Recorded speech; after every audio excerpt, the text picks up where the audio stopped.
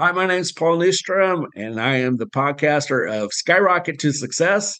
And today I have the privilege to have Matt McWilliams on the podcast. So, Matt, welcome to the podcast. Hey, thanks for having me, Paul. Great to be here. Oh, it's my pleasure. And so I just read your book, Turn Your Passions into Profits. And what a great testimony to what your path has been, and also kind of your journey. And it didn't take the original course that you thought originally. So No. why don't you just introduce yourself a little bit and tell a little bit about us, about yourself, and Yeah. we'll kind of go as we go. Yeah, I think it's true for a lot of people. Life did not take the course that I thought it would take at all. The original line in the book was a line from the Grateful Dead song "Truckin'" that says, "What a long, strange trip it's been." And unfortunately, when you try to include song lyrics in your books, it can be a little difficult sometimes, especially with an old song. So we decided to pull that out. But yeah, I mean, it's true. Like so many kids, I never grew up thinking, okay, I'm going to get into internet marketing when I grew up. The internet was kind of this, like, I sort of heard about it when I got to high school type thing. I got my first email account my first day of my freshman year of college. So I'm old enough to remember, things like when caller ID was invented. I am old enough to remember, what was it, *67 when you like call the number back or whatever it was, or *69 or whatever it was. I'm old enough to remember having to dial into your voicemail. I'm old enough to remember that, we didn't have texting. And when you left the house, you became unreachable, completely unreachable for hours or even days at a time. Like, I remember these things. I remember payphones and all these things. So of course I never dreamed that I would get into something like this. But in the early 2000s, I was teaching these golf schools with my dad, and yeah, I tell the story in the book, but I was teaching these golf schools with my dad, and I was still living with my mom, paying her $250 a month in rent. And we would do these golf schools, and on a weekend we'd have like 3-4 students come, and my dad and I would split $6,000 to $8,000. And at the age of 22, making $3,000, $4,000 in a weekend is unreal. 20 to 22 hours of work, and I make $3,000 to $4,000. It was amazing. But I was like, Dad, what if could we handle 8 students in a weekend? He was like, sure, but that's never going to happen. There's not the demand for that. And I said, well, I don't know, Dad, there's this thing called Google. And he's like, Google? What? I mean, if you think about it, like today we say, yeah, Google that. Like, we hear the word and nothing weird about that word pops in our mind, right? But can you remember what it was like in like 2002, 2001? Google. What a stupid word if you really think about it, right?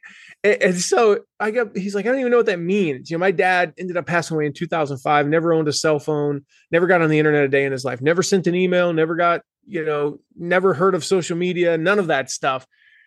But I got on Google and I started running ads. And, back then people basically either came to our site and they had 2 choices. They either gave us $2,000 or they left. Today we teach, I talk about this in the book. You got to build an email list. You got to get people to subscribe. You got to get them, you want to nurture them over time and develop a relationship with them. But back then you had 2 choices: pay $2,000 or leave. But about once a day, somebody would choose the first option. They'd pay $2,000, and we'd have 200 people come to the website. 199 of them would never do a thing. And I'd get one of them to pay $2,000. And we started making a lot of money. And in fact, because I wasn't really paying much to live, I lived way below my means. Thankfully, I wasn't a total idiot when it came to spending money. I made a lot of money, and it was worth a lot of money at the age of 22. And then all of a sudden the 22-year-old me kicked in, and I was an idiot, and I started, buying things I probably shouldn't have bought. But at the time it was amazing. And I fell in love with the marketing side of it, Paul. This was the thing for me, is I fell in love with the marketing. If I tweak this thing and now I can, instead of taking 200 visitors to get, $2,000, we only needed 160. That meant that we made 20% more money. And if I could convert one extra person every 2 weeks, that was $26,000 a year in my pocket, which was basically what I should have been making for an entire year, at that age, back in the early 2000s. And so, but I fell in love with the marketing, and I fell in love with persuasion and influence and just all the things that go with marketing. I became a student, and I loved every little aspect of it. And so that was kind of, again, that's like the 20 years ago part, but that was where I fell in love with marketing. And then the second part to that story is I hated teaching golf. I hated it. And I remember very vividly, a lady showed up one day. My best friend and I, we grew up telling each other we were not going to be like those guys who grow up playing golf, who end up, giving up on their dream. Like I always thought I was going to play professional golf. I went to college, went to University of Tennessee. I was, one of the top 20, 25 players in the country in, Division I golf. I did turn professional, but never made it past what was then, I didn't know what it was, the web.com tour. When I joined it, it changed names like 3 times. It's kind of the second tour. It's now the Korn Ferry Tour, still to this day, I don't know what Korn Ferry is. No idea. I think they're a consultancy. I have no idea. No clue. Doesn't matter. And sure enough, we joked that we were never going to grow up to be those players that, or those types of players who grew up to teach old ladies in purple sweaters how to play golf. So after about a year of doing really well with this golf school, sure enough, the sweetest old lady in the world, I would adopt her as my grandmother if I could, wearing a lavender sweater, showed up. And I went, oh my gosh, this is the end for me. I'm doing what I said I would never do. And I took my little flip phone, like 0.2 megapixel phone. I sent it to my friend Hunter that I grew up with, that we said we'd never teach old ladies in purple sweaters. And all I said was, kill me now. And, this, Paul, like if you're a good female friend, your good female friends will write back and say, oh, sweetie, I'm so sorry. They will bring a casserole over. They will fly across the country, hold your hand and hold your head while you cry. But like a good male friend, Hunter just responded back and said, haha, sucks to be you. That was the beginning of the end. Thankfully, a few months later, my dad fired me because he realized I hated doing what I was doing, and it showed. And so I became a full-time internet marketer from that moment forward.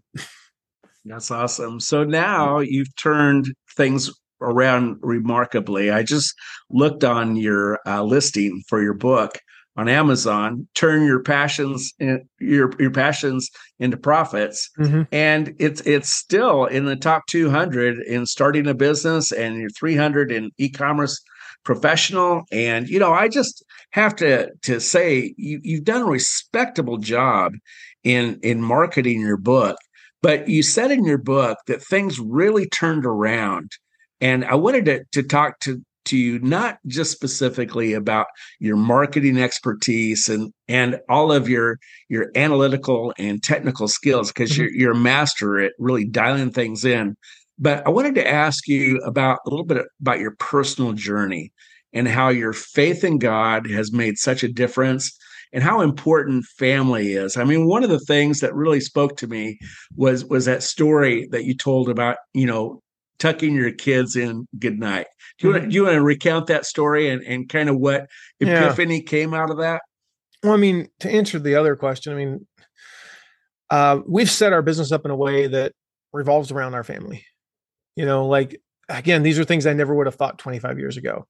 But our priorities now, like I am not going to miss one of our kids' soccer games. Unless like yesterday, I missed both of my son's games because I took my daughter to a complete, we were 4 hours apart.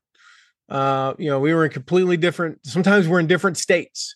Our son will be 2 hours away in South Bend. Our daughter will be in Cincinnati, for a tournament. Like I will miss games for that. But otherwise, we're always going to be there. I'm not going to miss them. I'm going to take them to practice. I'm going to be here to practice with them. I'm going to be, I do, our daughter has to do physical therapy for her knee, and like, I'm going to help her with that and all those types of things. Like that's a priority, not just because, it's not even just because it's, for them, it's fun. I enjoy it. I drove 2 hours yesterday. I literally had my daughter for 7 hours, just the two of us. We drove 2 hours down. She warmed up. She played her game. We went to lunch after. We drove back. We took our time. Like normally, I'll admit it. I'm not like a speed demon, but I'll drive about 7 miles over the speed limit. I drove about 2 miles over the speed limit the whole way back just to get that extra 10 minutes with her.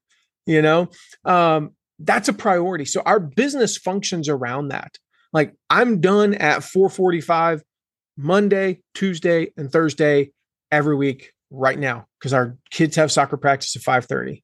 So 4:45, like I don't care what it is, I'm done. We will not schedule anything after 4. It's just not going to happen. And so for me, that's to me the importance of family. It manifests itself in the business because it's family first. We say that sometimes, but are we really showing that in how we prioritize different things? Does that mean that on occasion, something comes up and we make a conscious choice that what's best for our family is for me to have this call at 5:00 and, my wife takes into practice? Absolutely. Does that happen very often? No, probably once a quarter, but there are some non-negotiables around that. And one of them is, like I'm going to be here for my kids' bedtime. And you can say, well, your kids, they got to grow up eventually. Yeah, I do. I understand that. And sometimes our daughter goes and stays over with friends and I'm not there. But when they're home, like I'm going to be here. I'm going to give them a hug and a kiss goodnight. Does that mean we never travel? Of course not. But that's my priority. I don't judge anybody who doesn't have the same priorities. I just have that priority. Right. And so, yeah, the story you're talking about was had a. Well, you were also talking about the fact that in your book you talked about that it was a struggle to get started, and there was a path that you're going down that didn't seem as lucrative as something else because people were demanding something from you, an expertise that really wasn't in the marketplace yet. So you've become a thought leader in an area that you've become an expert in. But there was a time that I'll recount a little bit to set the stage for you, is that you were tucking your kids into bed and you read them a Bible bedtime story and you were just having a really nice night peaceful. Like you always do. So peaceful, right. Like, because they're kids, she's 4 years older than him. So sometimes they'll fight. All right. So let me reset the stage. Yeah. So Matt, you're telling your bedtime story or reading the bedtime story to your kids, and you went downstairs and you're midway down the stairs and you stopped, and there was just this like epiphany of a realization of what had just happened in your life. Yeah, it hit me like a ton of bricks. I just, I flashback about 2-3 weeks before, I'd worked with a client of ours named Dana Abraham. And Dana has a course called Calm the Chaos, which is exactly what it sounds like. It's a parenting course, all about chaotic situations, a chaotic home life. And, we helped her go from about $125,000 launch to over $300,000, if I remember the numbers correctly. She sold almost 3 times as many courses as she'd ever sold. And that's great. Like my first thought as an entrepreneur, Paul, is I helped all these affiliates make more money. We helped one affiliate go from 0 sales to 17 sales. Another who had a goal of 5 made over 30. We helped their top affiliate go from like 20 sales to 50 sales. And you start adding these up and, and it's an extra hundreds of extra sales. And I'm like, man, that's awesome. I helped Dana make a lot more money. This is going to be a catalyst for her business. And it was. I helped these affiliates make, again, $5,000 more, $10,000 more. That's amazing. Like for some of them, they made more in a month than they had made in the previous year from their business. And I'm thinking that's who I helped is these entrepreneurs. And I was standing on the stairs and had this amazing bedtime. And I just went, it was weird because my mind just went there for some reason. I was like, oh my gosh, there are hundreds of other parents having this same experience tonight. Because I helped some affiliates. Like all I did was share my expertise. I helped these affiliates. I coached them. I helped them sell more. You don't think marketing is a noble profession? Well, it was a pretty noble profession in this case. Sometimes it can be an unnoble profession if you use it wrong, just like anything can. And it just hit me and I went, oh my gosh, I helped all these families have a more peaceful night tonight and tomorrow night and the next night and for years to come. Because I taught some people marketing. I helped run an affiliate program. When I talked about running an affiliate program, it's typically in the context of make more money, do this, do that, right? Live a better life, not help families be more peaceful. And I just thought that it was like a really cool experience. It was like this epiphany of like, okay, the impact that you can have on, other people is far beyond anything you could have possibly imagined.